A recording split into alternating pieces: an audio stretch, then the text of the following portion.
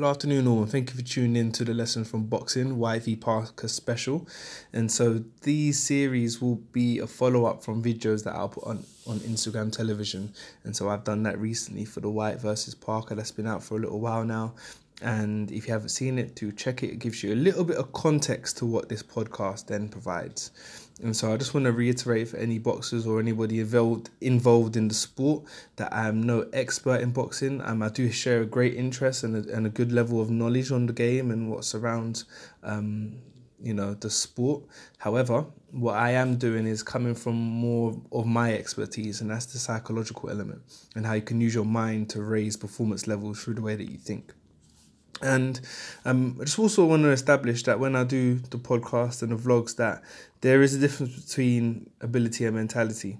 If a fighter does get knocked down or get knocked out, it is not. I'm not implying that it's going to be due to a psychological fragility. And so there are loads of cases where, the ability and the skill of the opponent is just too much for a fighter. And so that will never be something that I would infer. On the other hand, there is a mentality that a fighter can go into in preparation for a fight or during a fight, which consciously or subconsciously leaves one vulnerable for attack and even defeats. This episode follows from the White and Parker reflection that's on Instagram TV, and that focuses on a concept of resilience. And so this podcast will also present a bite-sized strategy for being resilient amidst defeat, difficult circumstances, and it will be two parts. So first of all, we're going to explore during defeat. So I created a performance map, and I'll post it out on social media so you can see, which will be which is a great use for boxers as it breaks down the process in the lead up to a fight. Or even it could be during a period where there's no fight coming, because I'm sure that could be quite a frustrating, almost annoying process when you don't know what's coming and what you're training for. But one of the factors in this performance map that I've created is homework. So homework on your performances. And I want to almost leave some key take-home messages from the performance map. And these are just like 3 little bite sizes. And when you're reviewing yourself perform, it's important to praise yourself.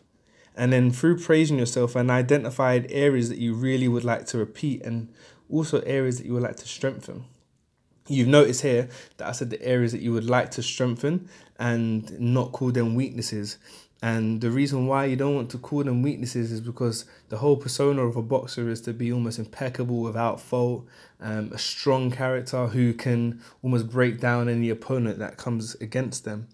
And so mentally, what you don't want to do is almost seem as if you have weaknesses.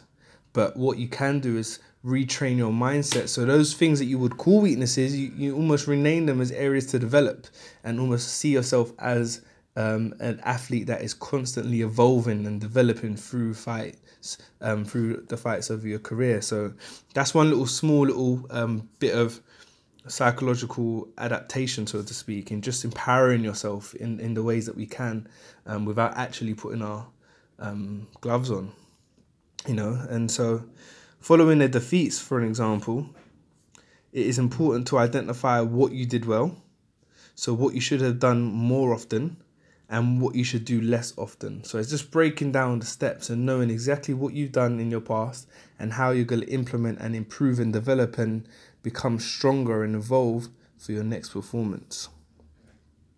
And so I'm going to give you a real life example. Before I even do that, I'm going to say, so those things that you identify during your performances, things to apply more often, things to do less often, then it'll be very useful for athletes to take these into objectives.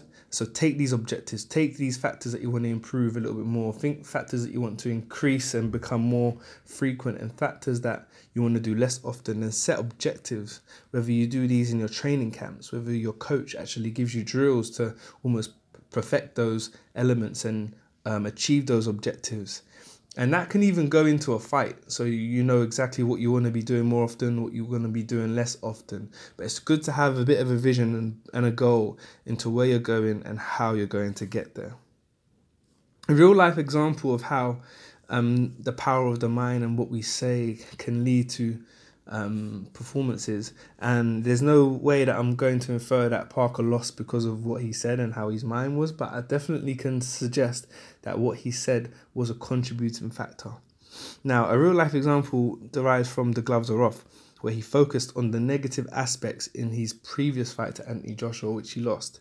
He criticized himself in front of his opponent, his upcoming opponent, saying he was very cautious and he was very negative, and it was a little bit like he played with the handbrake on. I'm just, it's not verbatim, but I'm just paraphrasing here. And my point is that he definitely used negative connotations for his performance, and Dillian Whyte took advantage of that and used those words and flipped it against him. And I mentioned a few bits on Instagram television, and you could see in the first couple of rounds he was playing against those negative statements that he mentioned. He tried to come out all guns blazing.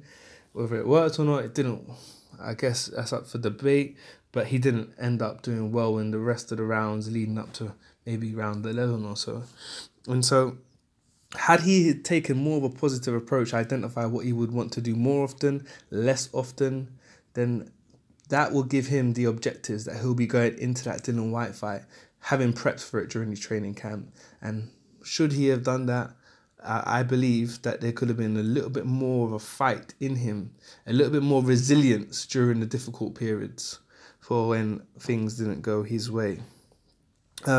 Also, the essence of resilience is not a change in response for boxers, but it's just fine-tuning and how we can develop resilience, how we can change our mindset on weaknesses and reframing those into little bite-sized targets and objectives to empower yourselves. And so that's the bite-sized strategy for amidst defeat. And in part 2, we're going to explore difficult circumstances. Once again, just to reiterate, they are bite-sized strategies. So for more information, it will be good to get in touch and we can discuss things in a little bit more detail. But these are little strategies that can be applied by boxers, by coaches, in order to empower their athletes and raise their performance through the way that they use their mental skills. Welcome to part 2. Part 2 will follow from part 1, and to stay resilient during a fight is an extensive task. And it'd be great to stay in touch, or to get in touch rather, where I'll work with you on some key approaches to, once again, employ and develop in resilience, because it's going to take a conscious effort. It's not something that you just think of one day and then it happens. It is a conscious working process. For a bite-sized version, for part 2 in staying resilient during difficult circumstances, it's important for every fighter to have those objectives, as I mentioned before, but in this case, it's also important to have a contingency objective. Many would be familiar with the term having a plan B, and it is almost an objective that you employ when the opponent is executing their tasks and their strengths very well at your expense. But by having this contingency objective, it empowers you, because you know what you need to do when things don't go your way. I'm sure you could recall in situations when you are having a fight and maybe the fighter is all over you and you just sit down and you're thinking, damn, what's going on here? But having that contingency plan can empower you, because you don't want to ever be without any answers. You don't want to be asked questions during your fight and you don't have an answer to them. So it's almost creating an answer that, if you ever need to go into your mental safe or your physical safe and draw an objective, you got that there. You don't have to create a plan in that corner when you're going through your rest. And so it can be a simple statement that you might ask yourself. You can also prepare this with your coach so that even if it does come, they can remind yourself of these objectives. It could be something that you establish very early and almost forget about it, so to speak, but you know that you're well prepped through your training. And it could be just asking yourself, am I countering to the body enough? Am I blah blah blah, your skill set? Am I doing this enough? Am I even doing this? Am I breathing well? It could be anything that relates to your performance within your skill set. That will be something that can counter and almost challenge the opponent that you got in front of you. Now, this is all done through, as I mentioned in part 1, through the performance map, by you doing your homework, knowing what the opponent's strengths are, knowing what the opponent will find difficult handling, also knowing what they find difficult handling and how you can maximize that during your training camp to become a strength of yours, and have that as a contingency plan or contingency objective. And so this will help and provide details in becoming resilient during difficult periods. I appreciate your time, and I do hope to be in touch with everybody that listens, and do pass it on to anybody that you feel will benefit. All the best, and see you soon.